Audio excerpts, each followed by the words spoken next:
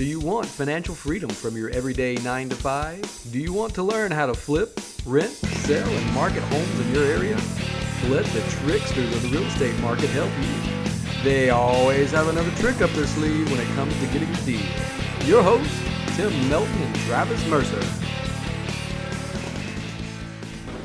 All right, good afternoon, everybody. Tim and Travis here for another one of our Tim and Travis Talks, the Tricksters of Real Estate. Beautiful afternoon in Charlotte, North Carolina. Hope all you guys have had a really good week.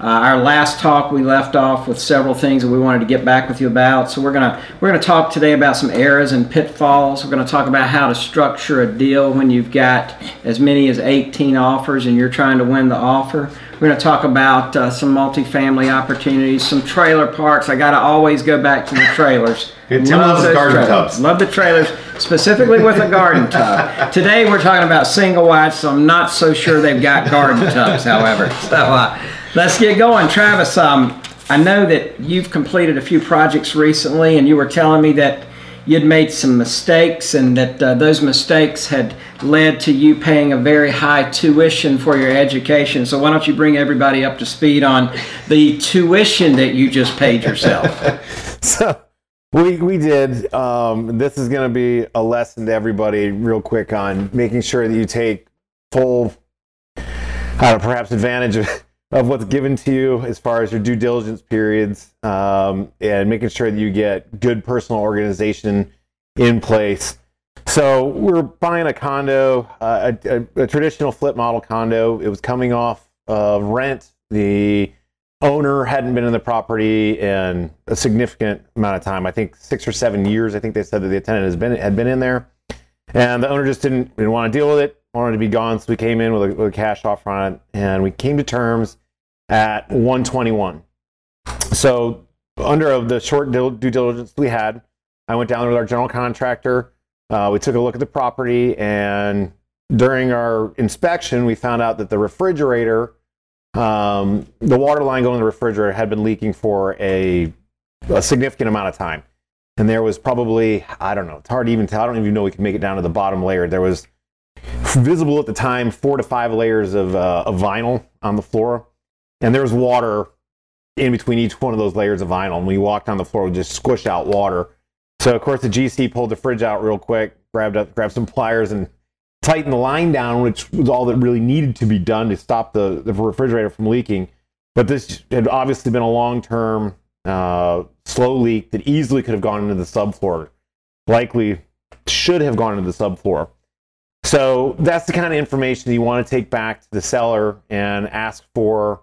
Different states have different contracts. In this particular case, we would have sent an agreement to amend the contract to a lower purchase price.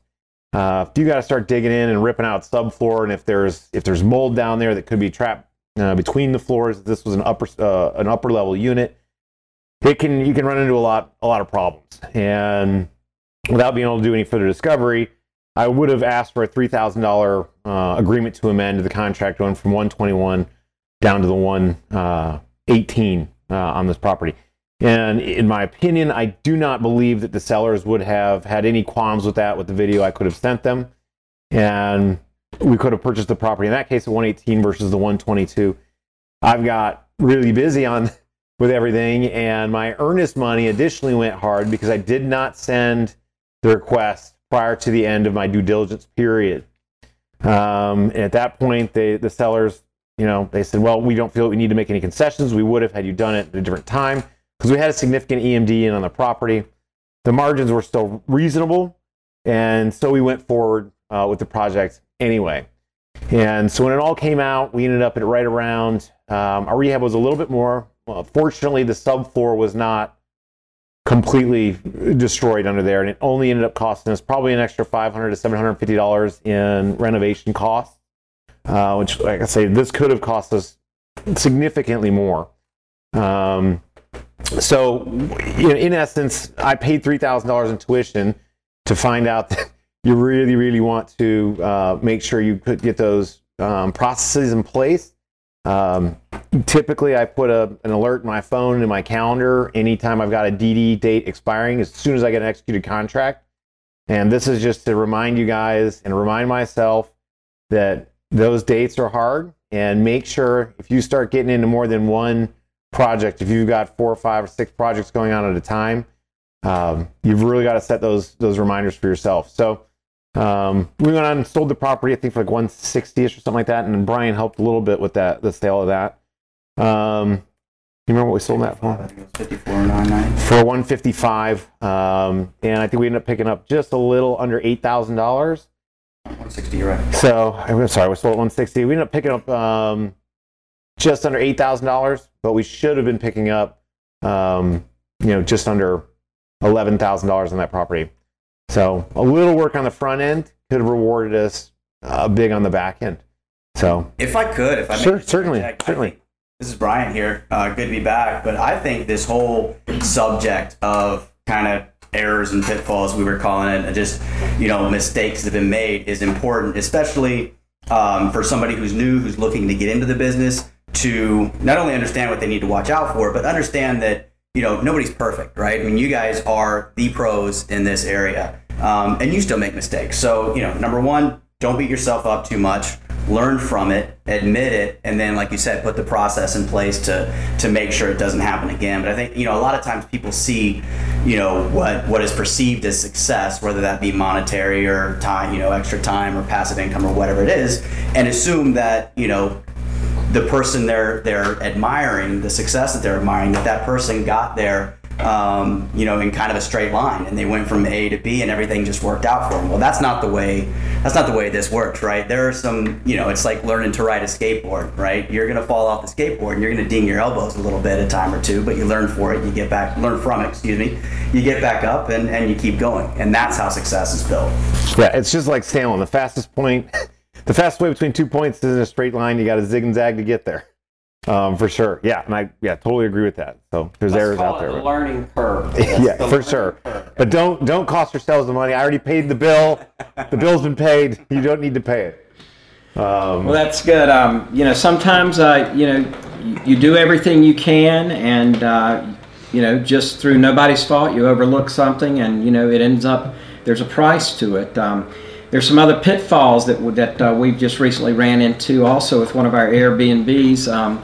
We have a HOA member that's not real happy that we happen to have a income producing property in a residential rental neighborhood, which is not prohibited by the bylaws. So they're on a campaign now to try to change the bylaws to prohibit us from running our Airbnb and our short-term rental business. So are we going to fight that? You bet you we're going to fight that. But just, always keep in mind, when people don't think the way you think, they're very willing to just stand up and do any job for any person to be paid by the hour.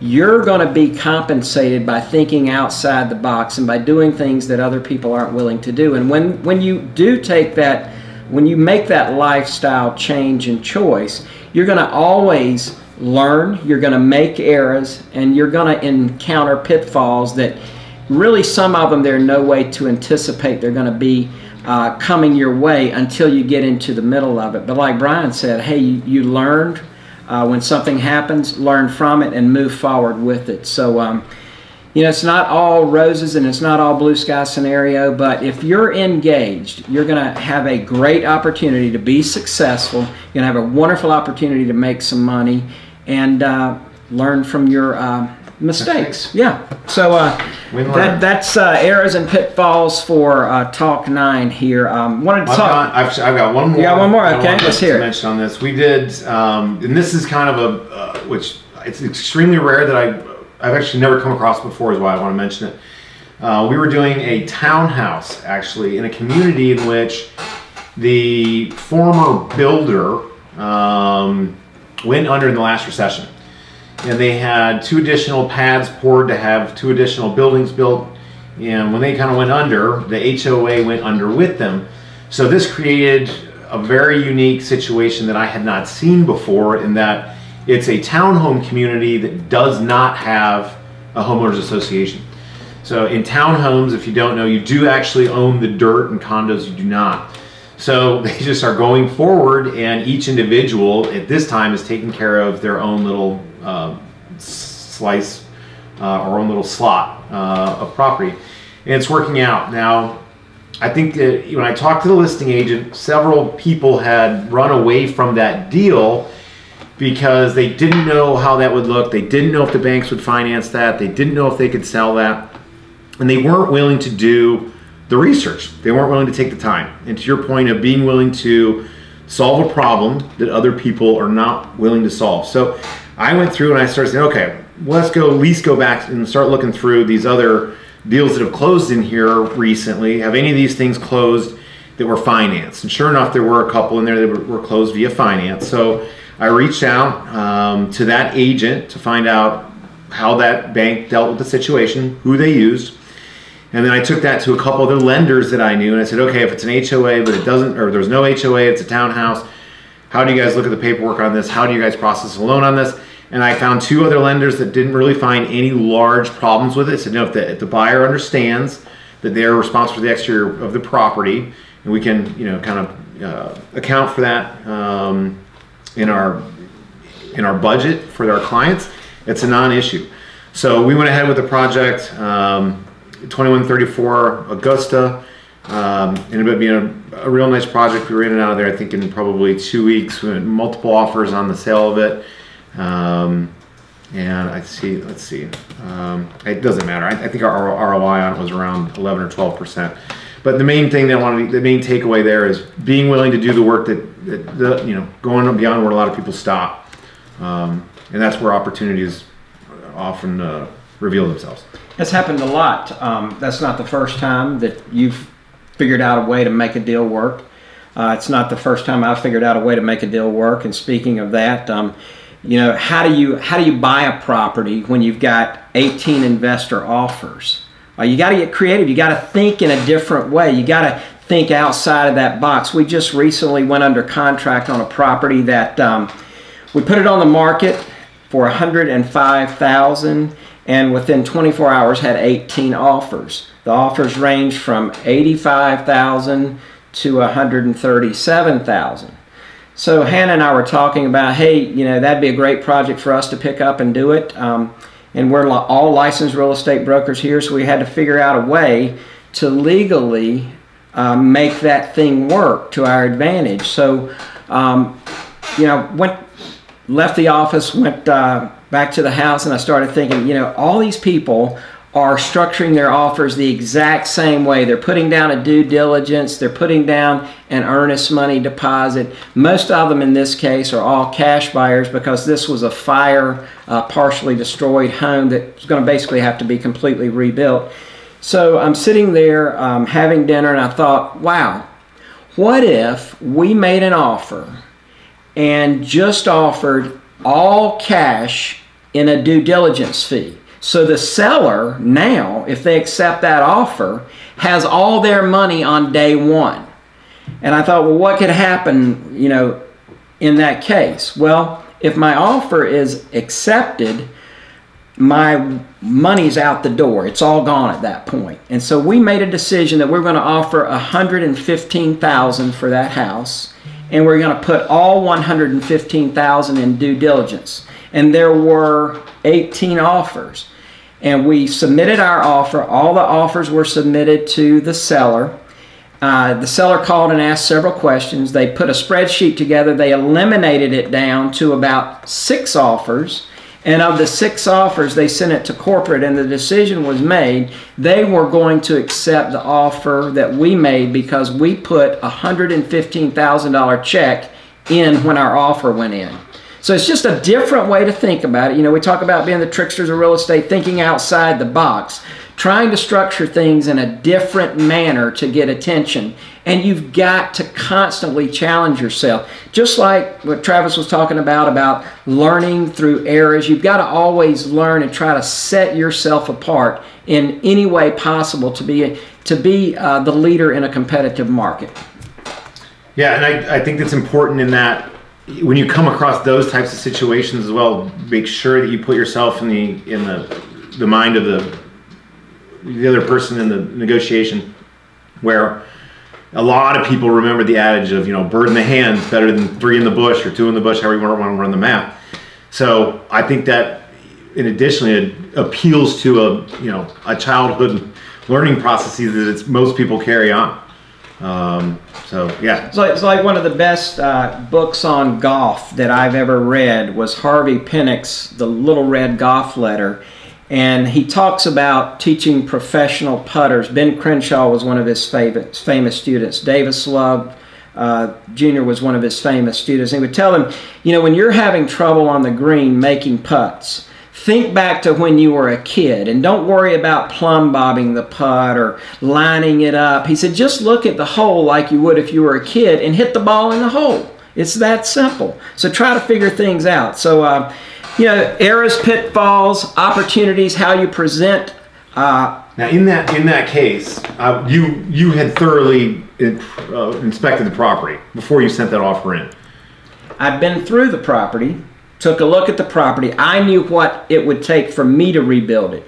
And what it would take for me to rebuild it was substantially less than what it would take for most people in the market to rebuild it. Because I don't know if you guys remember, we've got all of our subs lined up, general contractors and all of that. So we had a really, really good handle on it. So it's you kind of taking advantage of the prep work. Right? So that you've already done, and that's why you're in it constantly and ready to go and to know what it takes. So being able to go forward confidently, being prepared to make that step and follow through with it, that's also where some of the rewards come from. From some of that back work, you said, why do I spend this time dealing with this, this person or this painter or this guy or learning this number or going over this budget?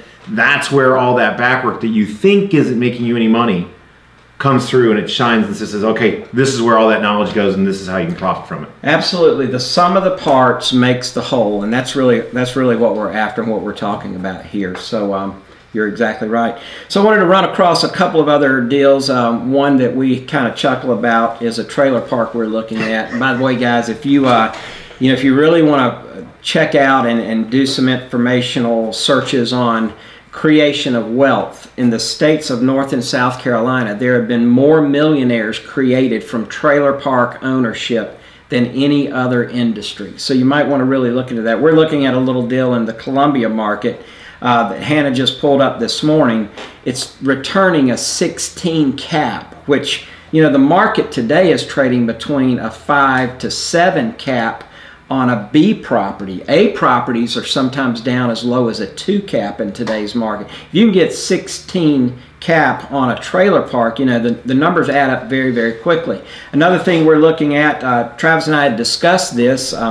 We ran some really tough numbers. There's a 204 unit apartment complex that we expect to be under contract by Thursday night. We're talking to you on a Wednesday right now, but by Thursday night we expect to be under contract on a 204 unit apartment complex. It's a little over 11.2 million, but in looking at it, the average unit needs about $7,000 worth of rehab to bring in granite, bring in stainless, update the trim.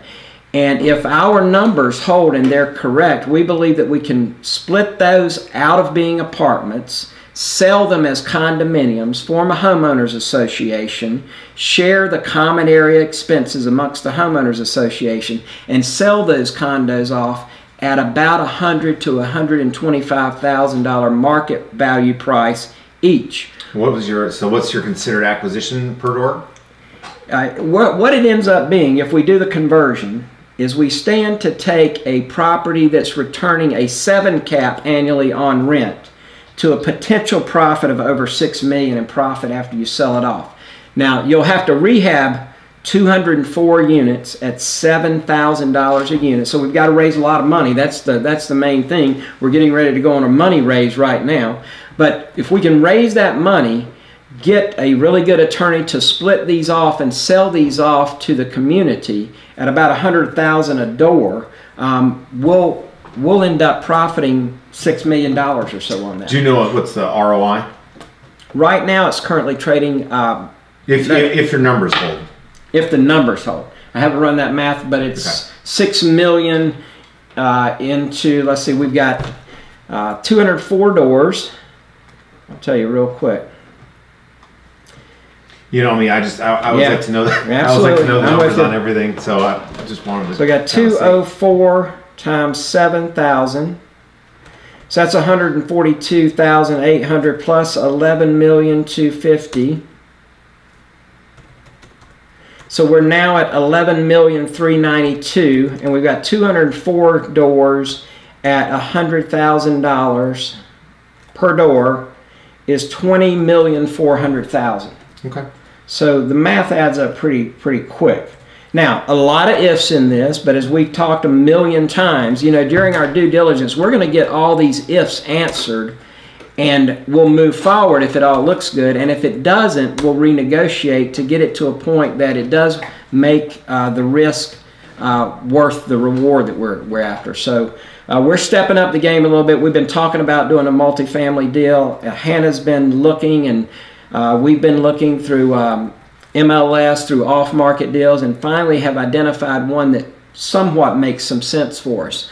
Everything is so highly valued in today's market that we've looked at, you know, a couple of hundred deals, and nothing has really been exciting except for this. So hopefully we're going to be able to get this thing under contract and then try to get it figured out in the next 6 months over our due diligence period.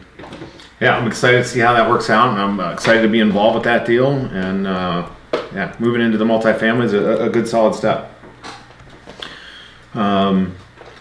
So I've got one other one I was going to mention on this episode as far as potential pitfalls that are out there. I know we've mentioned wholesaling in our last episode, and we've kind of been doing that.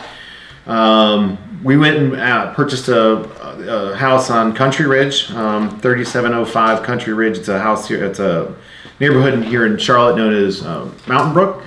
And initially we picked it up for $440, and I was relatively confident we should be able to sell the property for around $480 to $490 on a wholesale basis, as the retail ARV comes out to around $675.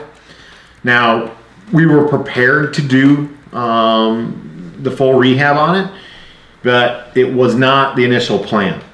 So I guess the lesson I want to make sure that everybody knows, you know, here is that sometimes when you're planning for that quick wholesale deal, it doesn't necessarily always happen. So make sure you have that backup plan. So we're going to be into the rehab in this one, I think around $115,000 or so, but it still gives us a really solid cost basis, and our ROI on the property is still going to be in the 20s, provided we're able to sell it on target. So, you know, they're still out there, and don't not trying to wholesale it, and don't shy off of a deal. But I do want to encourage you, make sure that you are prepared to go the distance with anything you're getting invested with. So not a pitfall per se, but just something that you know, it's out there. Make sure that, you know, don't get overconfident in yourself, and always be prepared for plan B. Always keep your options open. Yep. Always know what you're doing, and always do your due diligence, man. You got to put the time in. There's no substitution for putting the work in, doing the reading, talk to people. If you're interested in real estate, get around somebody that's doing it. Chad was telling me there's a saying. Chad, what was the saying about be a doer, not a talker? Not a guru, but a doer. Yeah, not a guru, but a do-ru. So get out there, do your research, and then go do it. Don't talk about it. We're going to wrap this one up today. You guys have a great rest of the 2018 year. Look forward to talking to you in 2019. Talk to you guys soon. Have a great new year.